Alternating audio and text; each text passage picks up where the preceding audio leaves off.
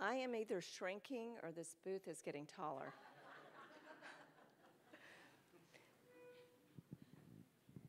This morning I'm reading from Ephesians 4, 11 through 16. And he gave the apostles, the prophets, the evangelists, the shepherds, the teachers, to equip the saints for the work of ministry, for building up the body of Christ, until we attain to the unity of the faith and of the knowledge of the Son of God, to mature manhood, to the measure of the stature of the fullness of Christ, so that we may no longer be children, tossed to and fro by the waves, and carried about by every wind of doctrine, by human cunning, by craftiness and deceitful schemes. Rather, speaking the truth in love, we are to grow up in every way into him who is the head, into Christ, from whom the whole body, joined and held together by every joint with which it is equipped, when each part is working properly, makes the body grow so it builds itself up in love. This is the word of the Lord.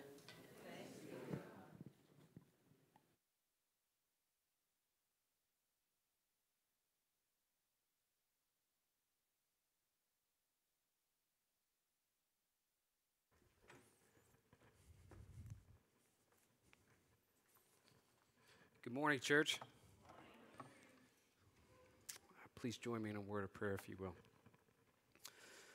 Father God, we just thank you so much for this day, Lord. We thank you for who you are, that you are our creator and our God, but also that you are our Father, and that you care for us on an individual level, Lord.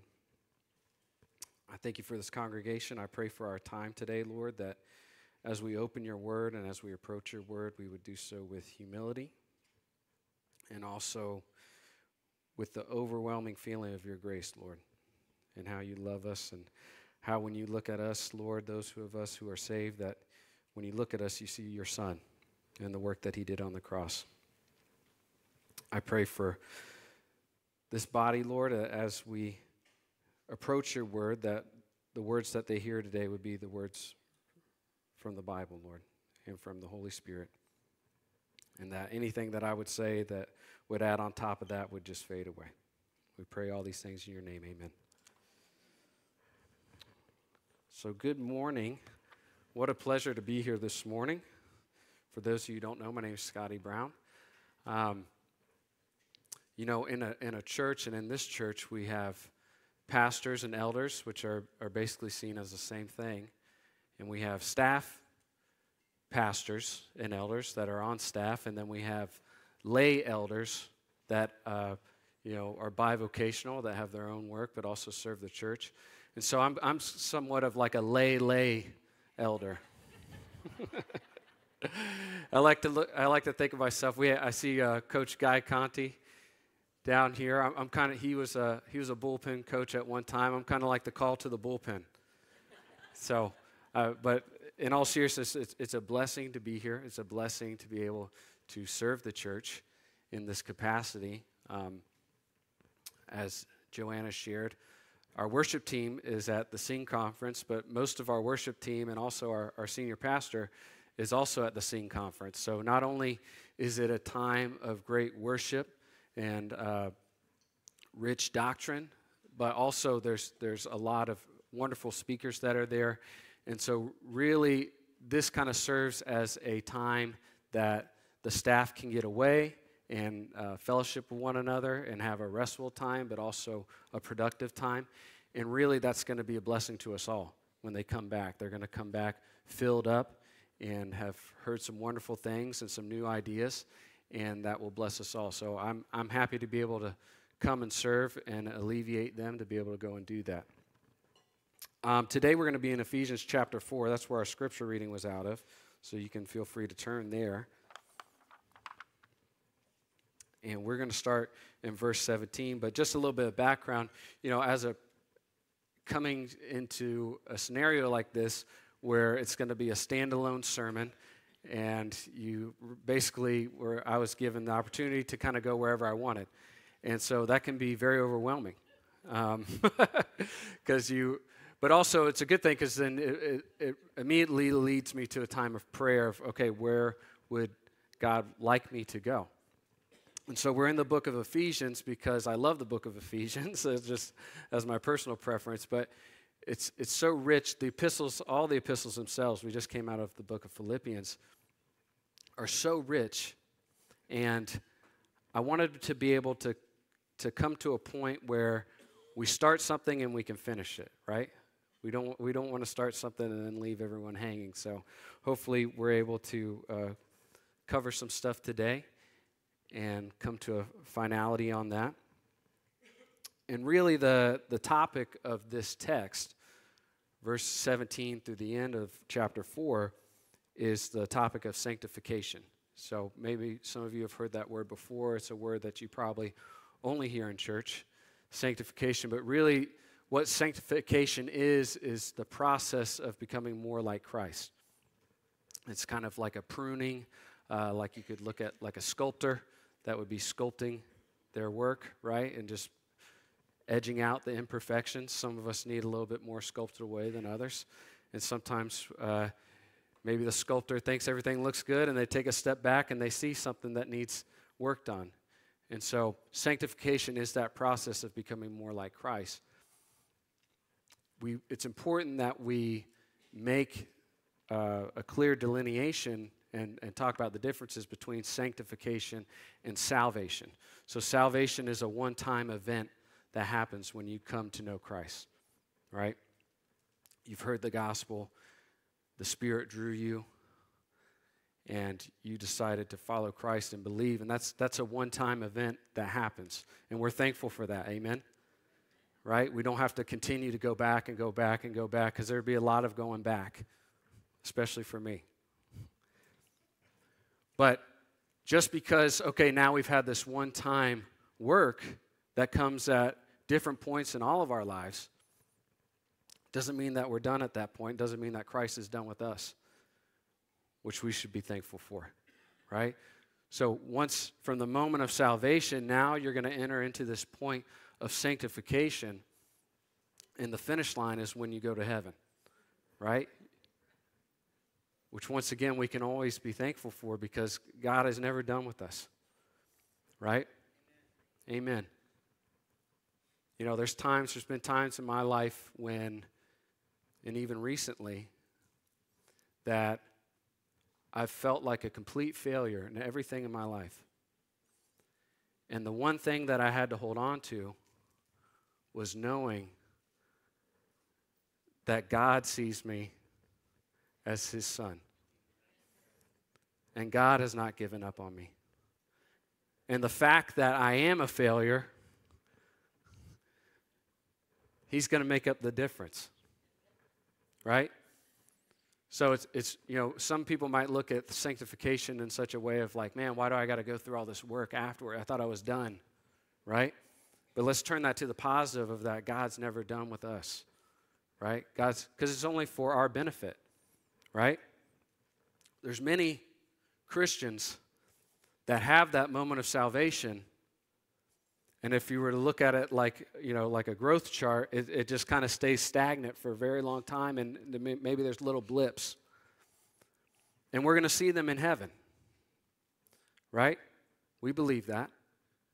The saving work of Christ is for them as well. It doesn't keep you from heaven just because you didn't pour into that process of sanctification. But if you do take part in it, if you do take that challenge, it's only to your benefit. Right? Christ, the work is finished for him. Right? We believe that Christ is in heaven now, and his Holy Spirit is with us. And if we don't engage in that, it's not going to affect God one bit. It's only to our benefit that we continue in this process.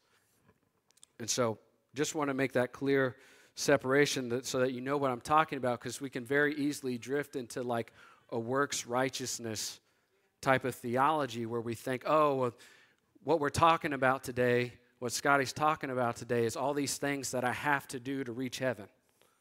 And that's not what we're talking about. As I will tell you that one of the great benefits to have the opportunity to teach is that when you know that you're going to have to stand up in front of a lot of people, you really want to dig in and do your homework, right? Right? It's easy to say, oh, well, yeah, I read that. And maybe you can take a little blurb from it. But if you're going to stand up and talk for a while, you should probably know what you're talking about. So as you dig into it, and this happens every time as I dig into it, that process of sanctification begins in me once again. Because God's word will work on you. And so I will tell you that as we get into this and as we talk about these things, please see me as your brother in Christ, and that the Lord worked on me this week as we went through this. And overwhelmingly, the feeling that I had was just being so thankful for God's grace. We all need that, right? Not only His grace that brings us salvation, but His continual grace. Every day, because we make mistakes, all of us. So as we get into this word, I hope that you feel that grace as well. So as we talk about sanctification, there's going to be three main points that we get into, and even before getting into the text, from the scripture reading, we get a little bit of this, but the first point is going to be that doctrine always comes before instruction. Doctrine always comes before instruction. When we're talking about sanctification, doctrine always comes before instruction. Now, this is a theme of all of Paul's epistles, that if you see at the start of all of his letters, they always begin with very rich doctrine, and then if you look towards the end, he's giving instruction on ways to live that out. And that's really how it should be in our own lives, and as we go into this process of sanctification, and really as we learn the Bible, we need doctrine before instruction.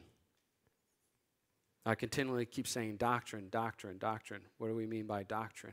I mean Scripture, more simply put. Scripture that backs up the instruction.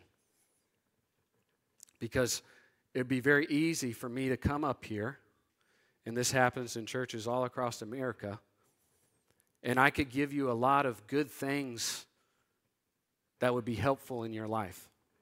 A lot of even core beliefs that I believe in myself, right? I could tell you about things, ways that I live my life and morals that I live my life by. And I could even probably pull out a couple of verses that would go along with that, right? Like I believe in being on time. That's, my wife will tell you, that's I'm almost religious about that. It'll upset me, right? I believe in having good manners.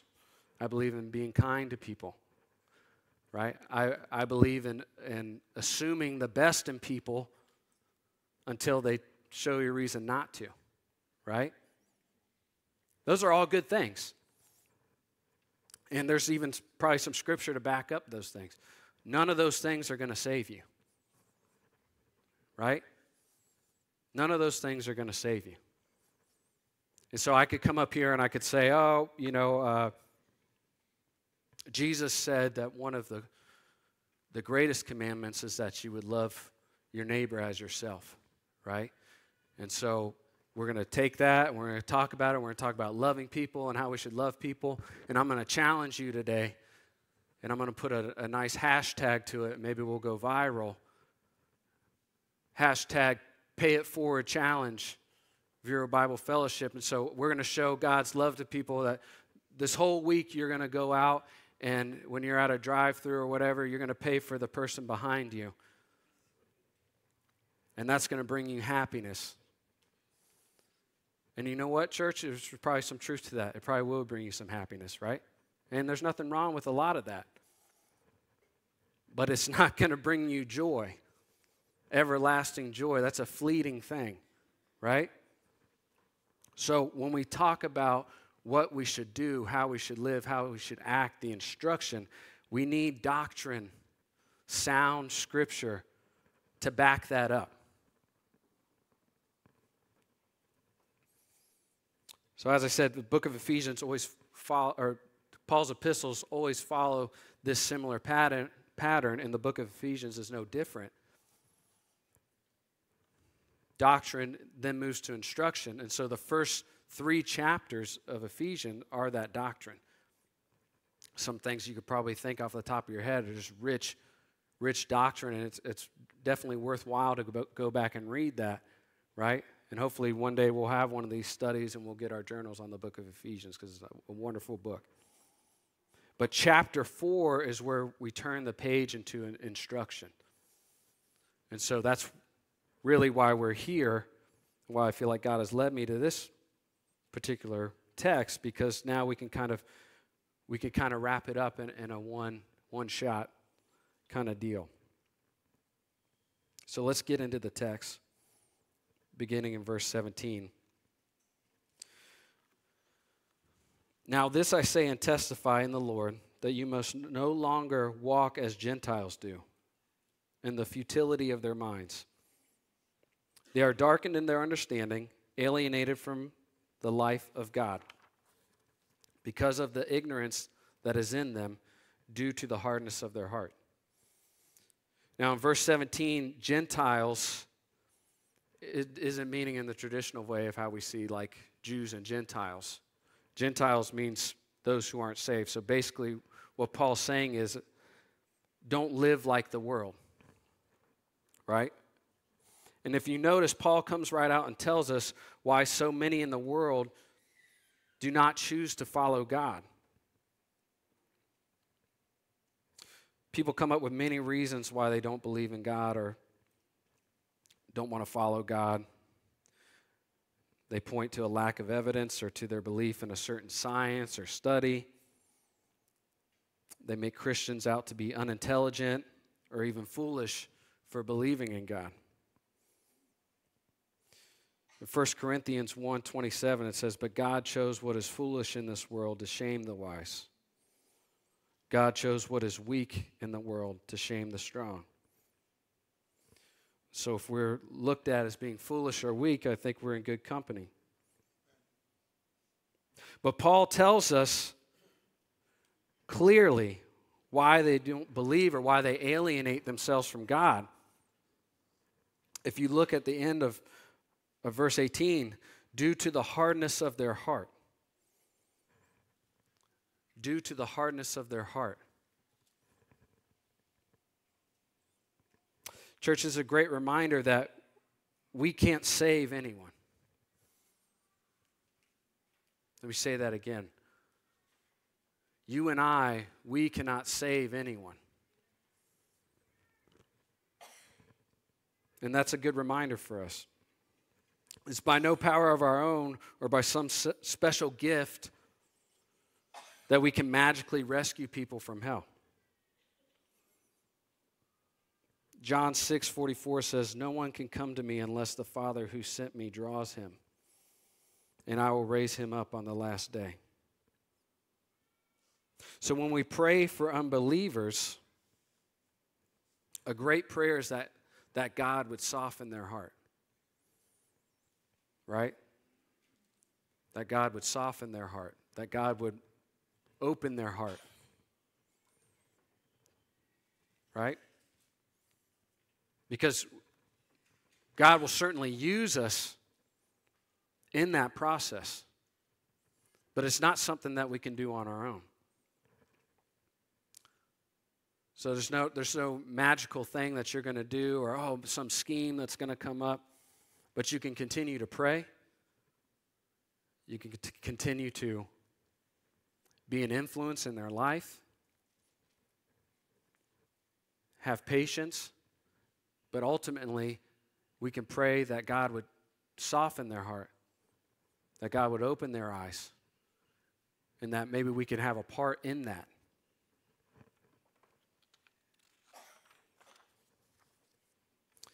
back to the text in verse 19, they have become callous and have given themselves up to sensuality, greedy to practice every kind of impurity. Now, in verse 19, Paul is not referring to sexual sin specifically. When you see that sensuality and impurity, sensuality in our vernacular is also often tied to sexuality, right? But in the New Testament, when we see any type of reference to sexual sin, we see the Greek word porneia. This word is the root word for pornography. That's where we get the word pornography from. This word's really kind of a catch-all for all forms of sexual sin. Adultery, fornication, homosexuality, incest. Porneia is a perversion of what God originally intended for sin.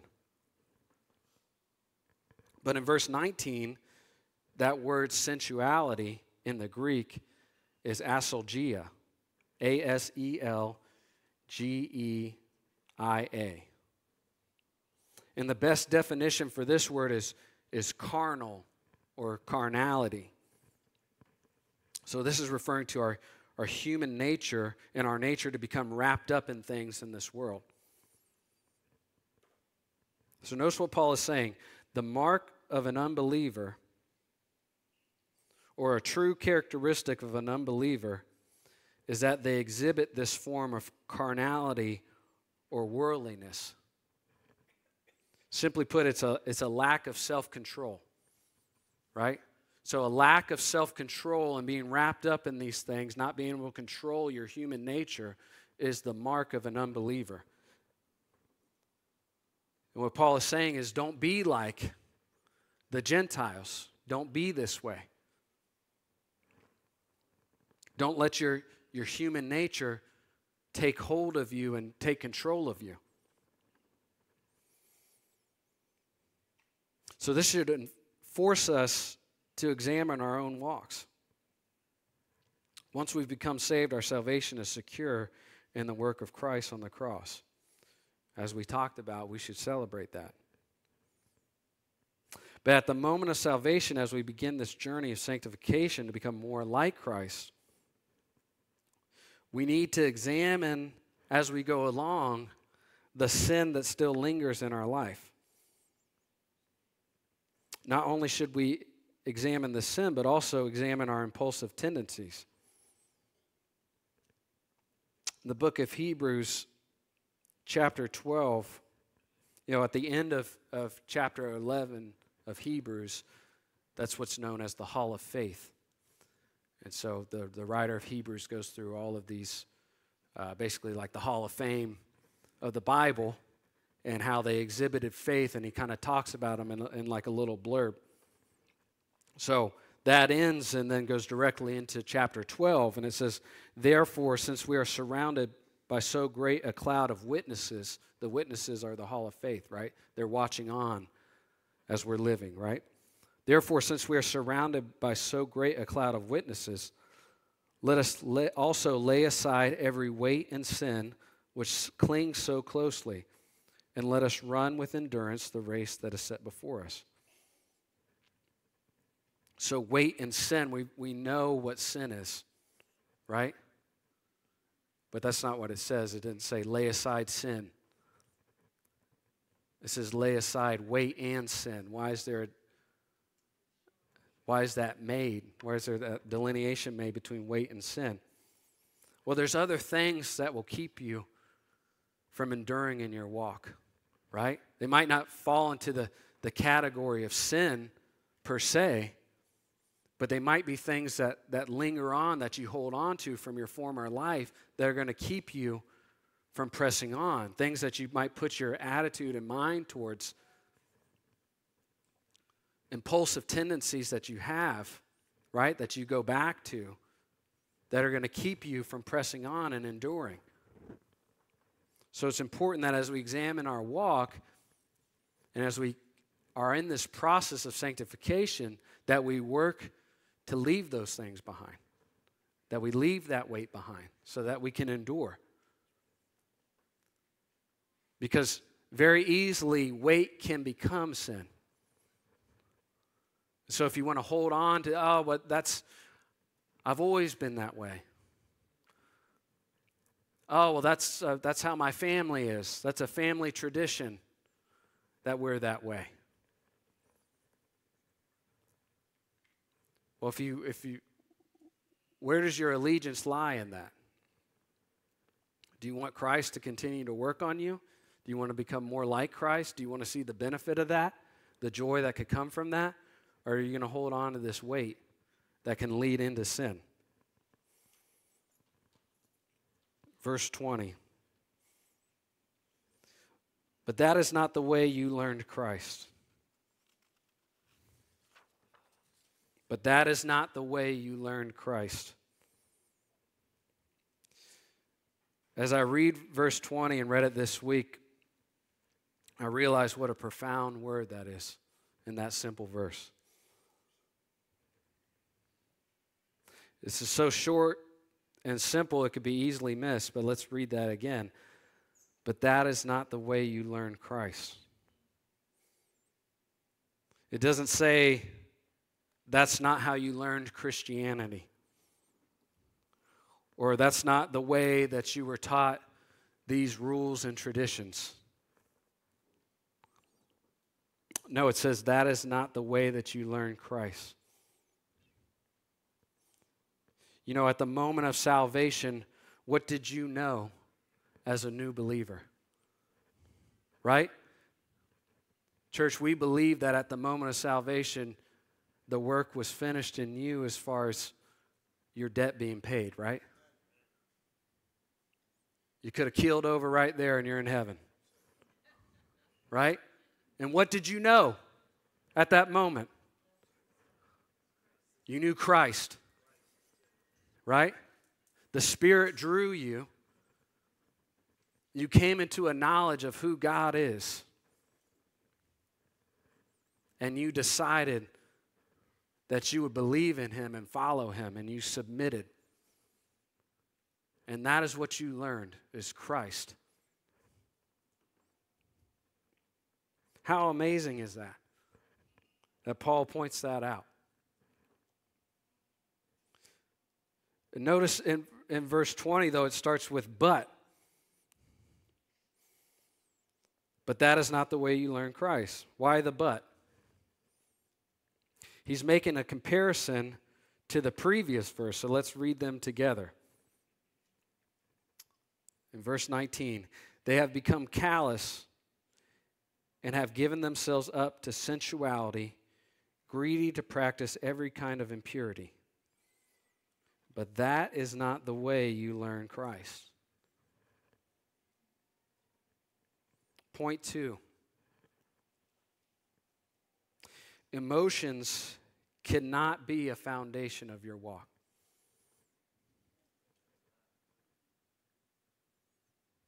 In this process of sanctification, emotions cannot be a foundation of your walk.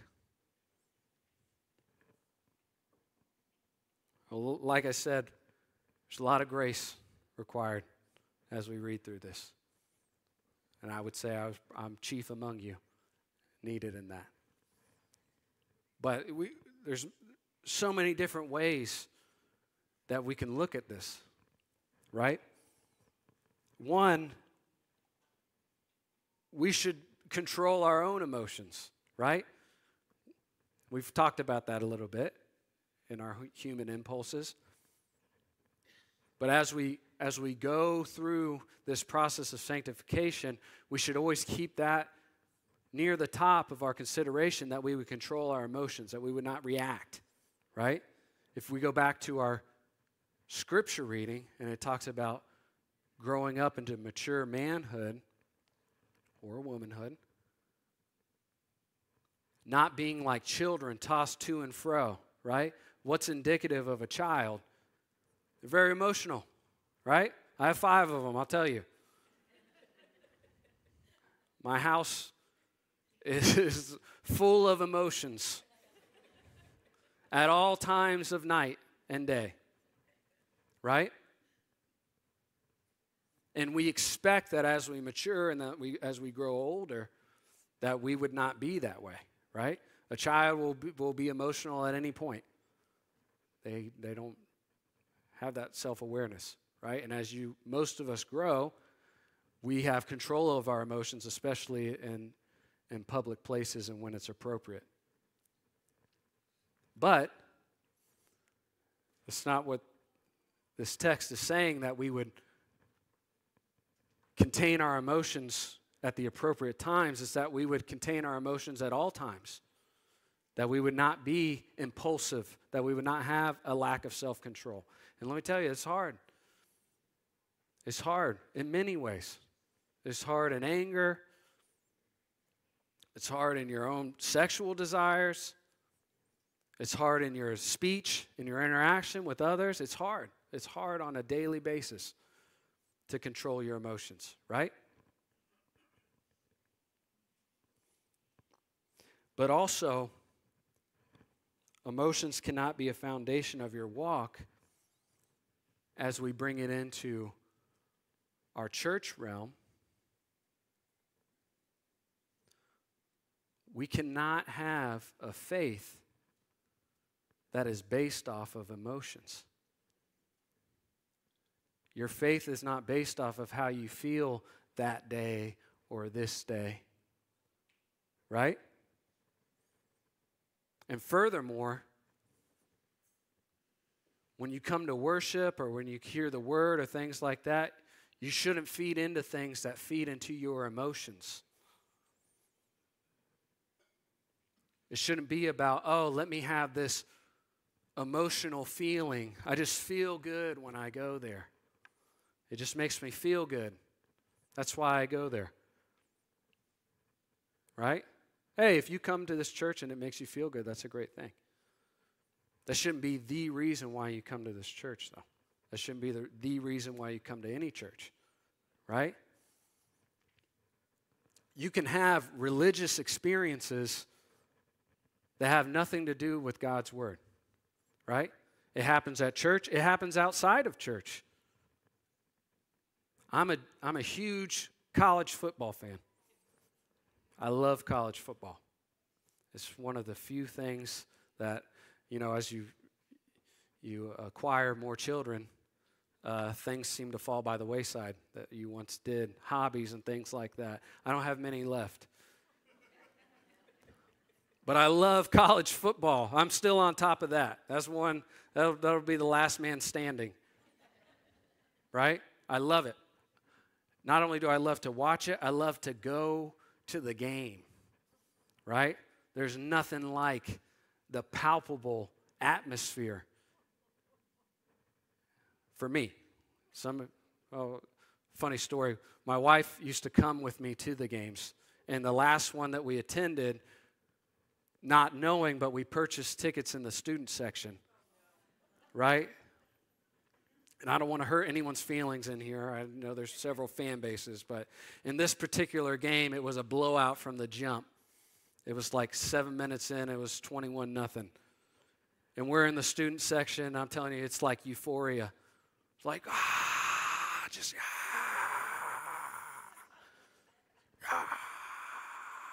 And then I look and I see my wife, and she's like sitting down on her phone. She could care less, right? But I'm telling you, church, I've had some pretty euphoric feelings, as funny as it sounds, right? Some of you might feel that like a concert, right? Or just, man, everything's going right. The music's just hitting right. You go back to that place when you first heard that song, right? There's many things that are of this world that can give you that type of religious, emotional experience. And so in church, we want that separation between what the world will give us and what Scripture gives us, right? So if the Holy Spirit is moving, the Bible speaks of that, and I'm not saying there's anything wrong with that, right? But it shouldn't be a foundational hallmark of your faith that you're driven by your emotions, right? What did we talk about in our first point? Doctrine comes before instruction. And so as you grow in your faith, as you start in this process of sanctification and continue in it, hopefully you move less towards that babe in Christ when you first came to Christ, and I'm sure that was quite an emotional experience, right? And you should have more of a foundation in Scripture and God's Word, because that's what's going to continue to work on you. Because if you're just constantly seeking that endorphin hit once a week, there's no growth in that. Because if the band doesn't show up that week, right? You sure hope God shows up for you if the band doesn't show up, right? So we can't, oh man, church, they all left us. We just sang hymns today. I guess my week's going to stink this week.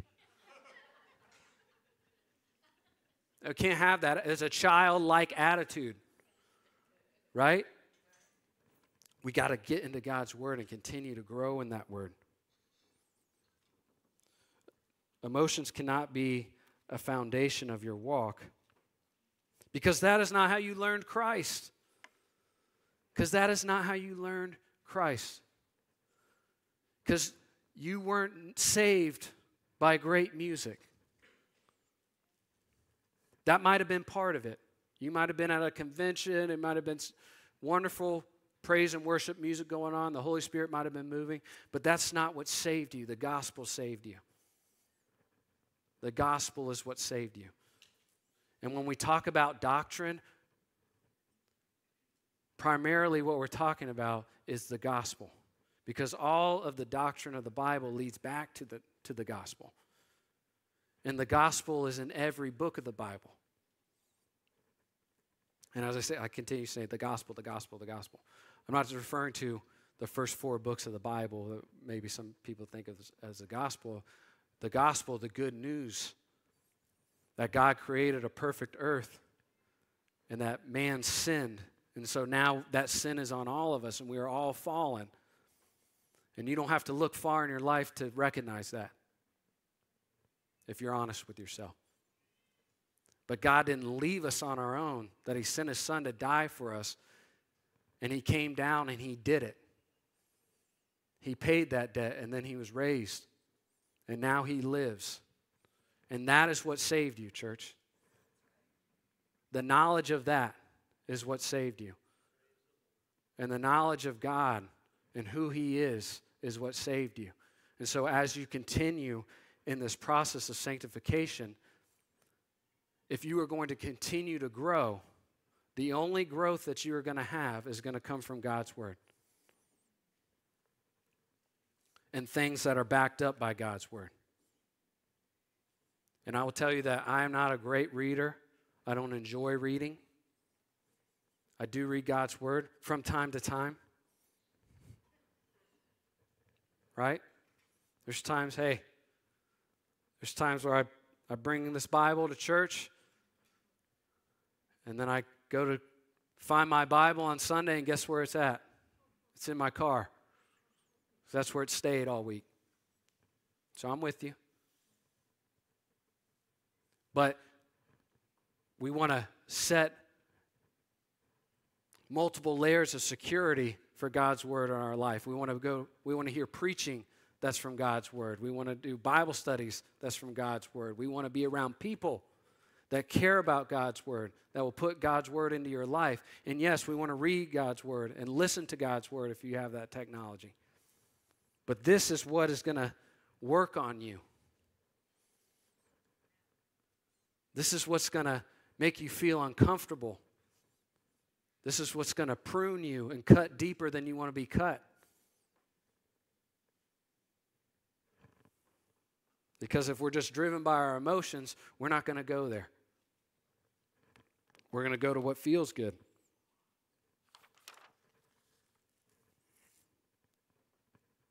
So as we mature in our faith, the growth comes from Scripture. And I don't mean memorizing Scripture. Memorizing Scripture is a wonderful thing. But that isn't the standard that we're held to. Knowing Scripture, growing from Scripture means that you know what the Bible says, and that is the basis of your faith. And the only way that your knowledge continues to grow is that you read it, or listen to it, or hear it. So if we go back to the Scripture reading from this morning, verse 11, it says, "And he gave the apostles, the prophets, the evangelists, the shepherds, and teachers to equip the saints for the work of ministry, for building up the body of Christ, until we all attain to the unity of the faith and of the knowledge of the Son of God, to mature manhood, to the measure of the stature of the fullness of Christ, so that we may no longer be children tossed to and fro by the waves and carried about by every wind of doctrine, by human cunning, by craftiness and deceitful schemes. We mature through the knowledge of the Son of God." And Paul warns us there that you can be tossed to and fro, and it's not just by the world.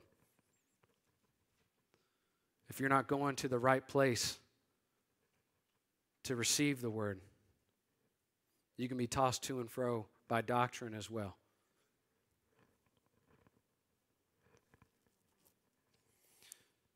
Verse 21, "Assuming that you have heard about him," if you go back to verse 20, "but that's not the way you learn Christ. Assuming that you have heard about him and were taught in him, as the truth is in Christ, to put off your old self, which belongs to your former manner of life and is corrupt through deceitful desires, and to be renewed in the spirit of your minds, and to put on the new self, created after the likeness of God in true righteousness and holiness." Romans 12:2 says, "Do not be conformed to this world, but be transformed by the renewal of your mind, that by testing you may discern what is the will of God, what is good and acceptable and perfect." Now, if you look at verse 22, that verbiage of "put off your old self," in the Greek, that literally refers to taking off a garment. So you're taking off this garment of your old self. So we have the visual of you're taking off the old self and you're putting on the new self. So here's the question. Why do we, once again, we, you and I, do things that look like our former self? Why do we do things that look like our former self? Why do we hold on so tightly to the things of our former self, or even entertain the things of our former self? Right? If we stick with this visual, and this is kind of a poor one, but I'm not an apostle. But if we stick with this visual, it's like if you just had this terrible, unhealthy life in every way possible, but you still had people that loved you. So you had people that recognize you, have known you for a long time, and then you came into this knowledge of how to better take care of yourself, both internally and externally. And you started to be healthy and exercise, right? And you started to have more self-confidence, and you started to better yourself, right? And as you've come into this new self, you've gained more confidence. You've brought your body's in better shape. You went out and got these new clothes, and you're putting on these new clothes.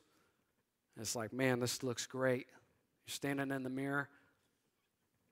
You're like, we're just missing one thing. And then you go and you take your wife's lipstick and you draw a big old red circle around your eye.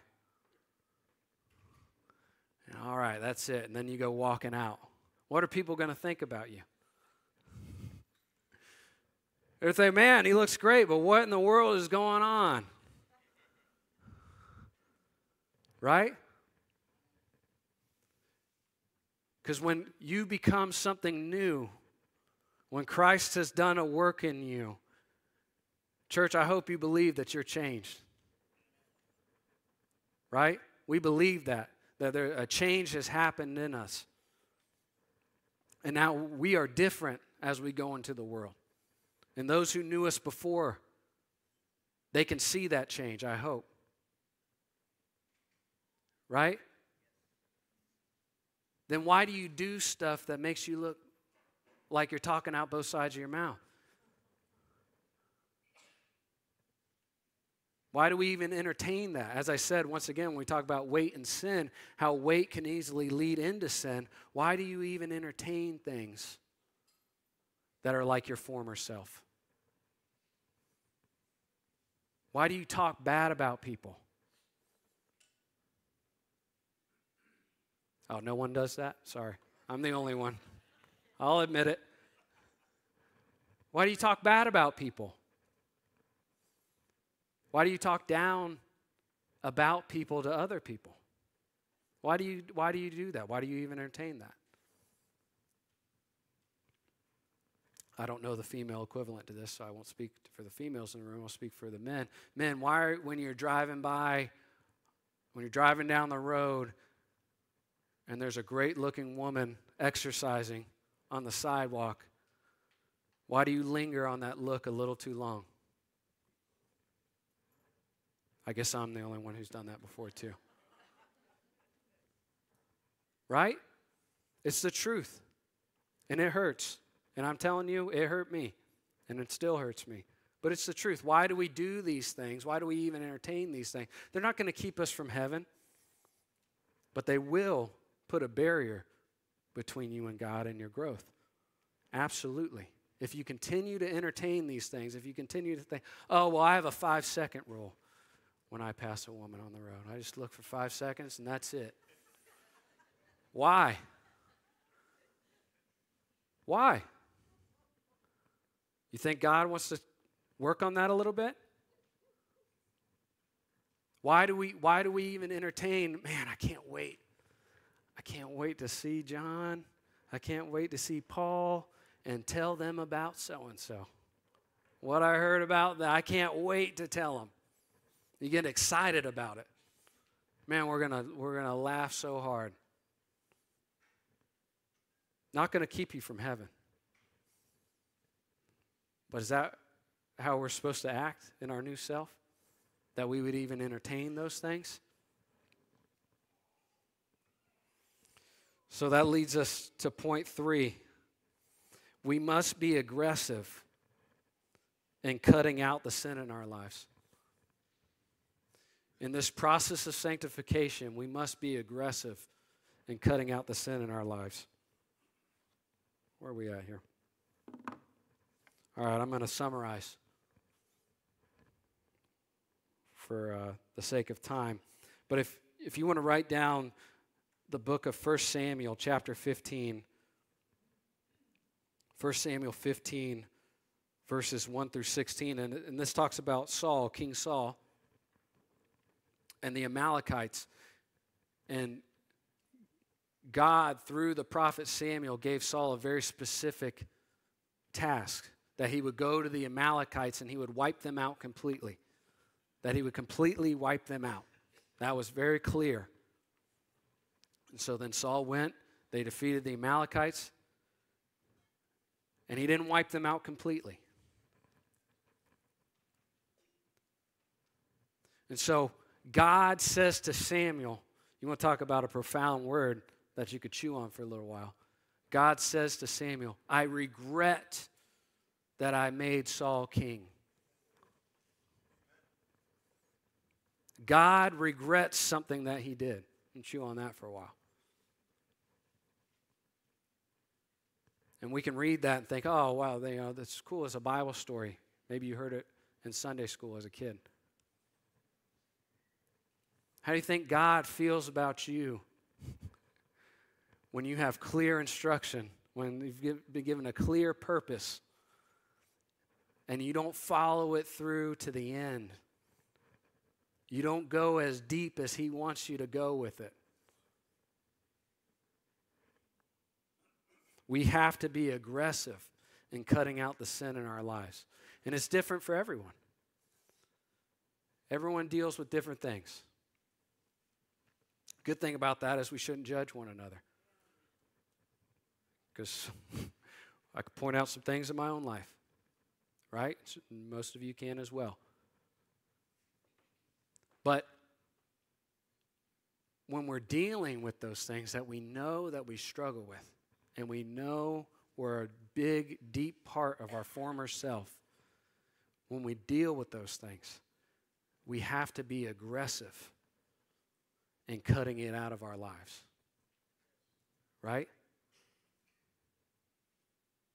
I will tell you that personally, I don't have a struggle with alcohol.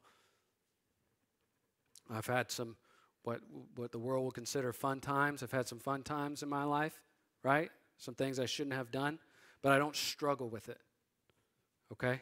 And many of you probably don't either. And so, everyone has their own convictions, but I'm sure, if you have a beer or a glass of wine or something like that, that doesn't do anything detrimental to you, right? But some of us aren't that way, right? And furthermore, we don't want to be a stumbling block for someone else, right? So, if you're someone who struggles in that area, it's very prevalent, both in the church and outside of the church and other organizations. You don't go anywhere near that.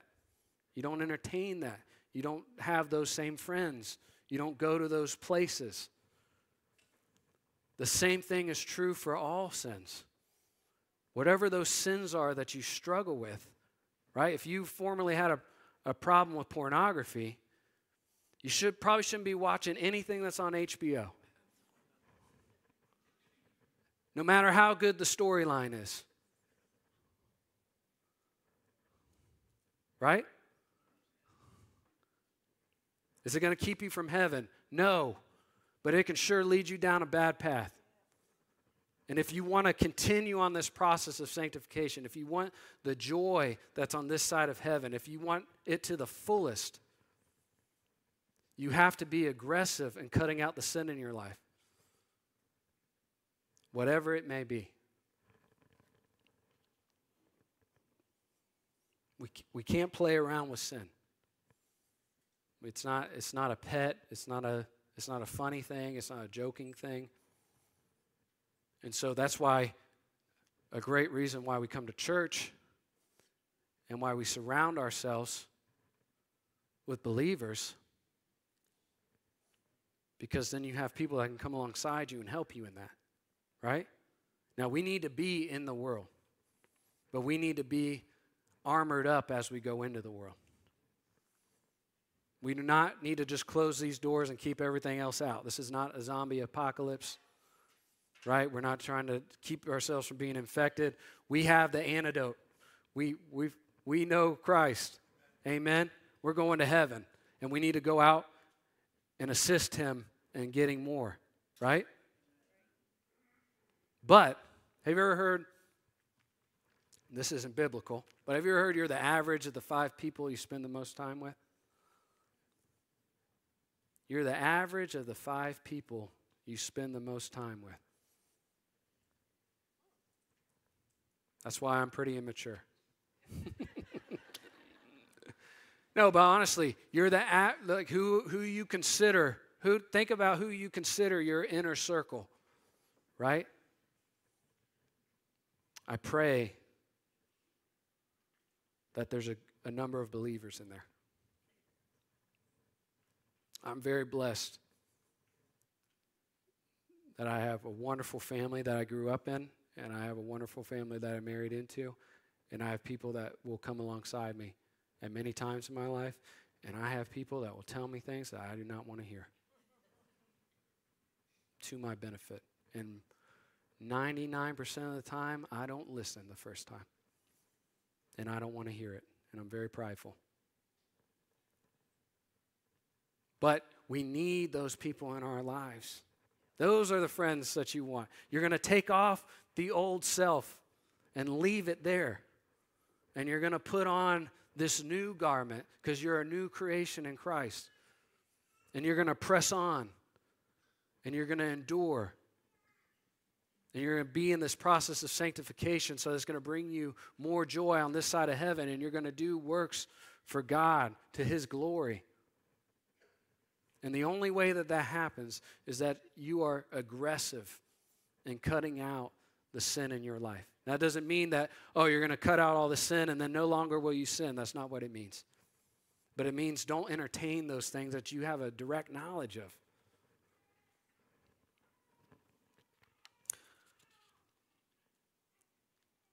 Verse 25, completing our text here, it says, "Therefore, having put away falsehood, let each one of you speak the truth with his neighbor, for we are members of one another. Be angry and do not sin. Do not let the sun go down on your anger, and give no opportunity to the devil. Let the thief no longer steal, but rather let him labor, doing honest work with his own hands. So that he may have something to share with anyone in need. Let no corrupting talk come out of your mouths, but only such as is good for building up and fits the occasion, that it may give grace to those who hear. And do not grieve the Holy Spirit, by whom you were sealed for the day of redemption. Let all bitterness and wrath and anger and clamor and slander be put away from you, along with all malice. Be kind to one another, tender-hearted, forgiving one another, as God in Christ forgave you."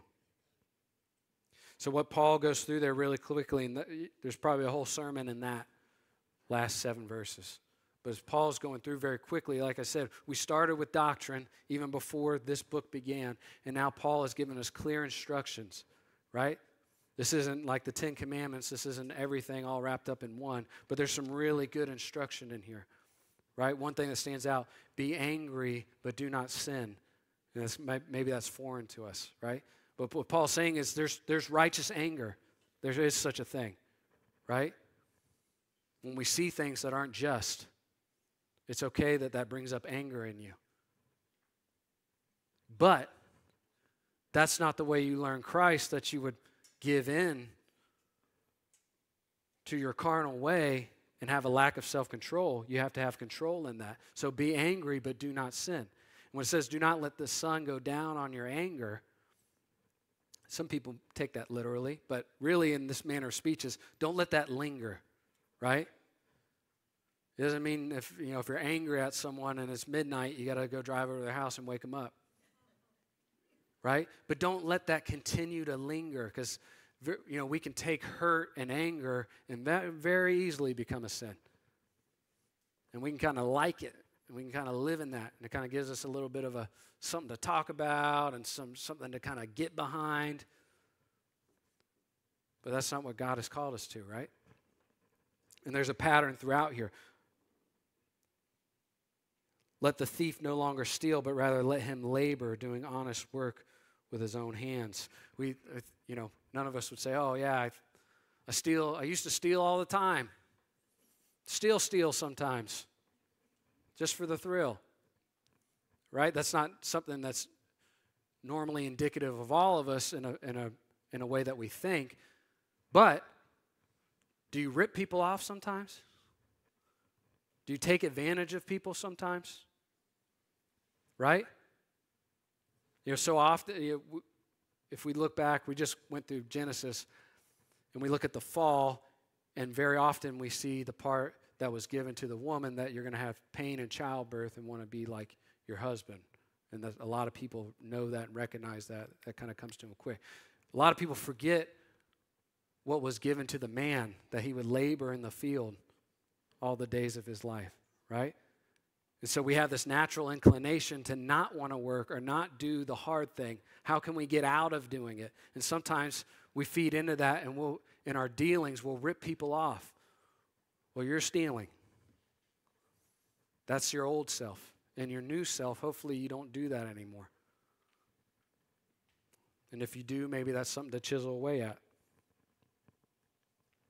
So the worship team, the worship duo is going to come close us out. But as we close and as we look at this final part of the verse, or of this text, be kind to one another, tenderhearted, forgiving one another, as God in Christ forgave you. When we began this text, we talked about God's grace. And I'm so thankful for God's grace, and I hope that you are as well. And God's grace is over all of us who are saved. And so we're thankful for that. We want to live in that grace. We don't want to take that too far and take advantage of that. But also, make sure that you extend that grace to others. Both believer and non-believer. That you would extend that grace. It would be quite a shame if God forgave you of all that you did and the work that the Holy Spirit did, and you could not extend that same type of forgiveness to others. And I think that's probably one that we all struggle with, right? So as the worship duo comes up, I'm going to lead us in prayer real quick. Father God, we thank you so much for your word. We thank you for your drawing, that you drew us to you through the Holy Spirit, Lord. That you showed us your grace. And that you continue to show us your grace, Lord. This is a hard message to hear. This is a hard message to teach. This is a hard message to study. So in a selfish sense, I pray for myself, having heard this and studied it, that I would take these lessons and that I would continue to grow. But also I pray for this body as we come into this time that seems like a special time in the church. There's a lot of things going on, transitions happening, things like that. But that a mark of this church is that we would be a church that is growing in the knowledge of you. That we would be a church that extends grace to one another and to unbelievers. And that we would be a church that approaches your word with humility. And that we would take that instruction. In Jesus' name, amen.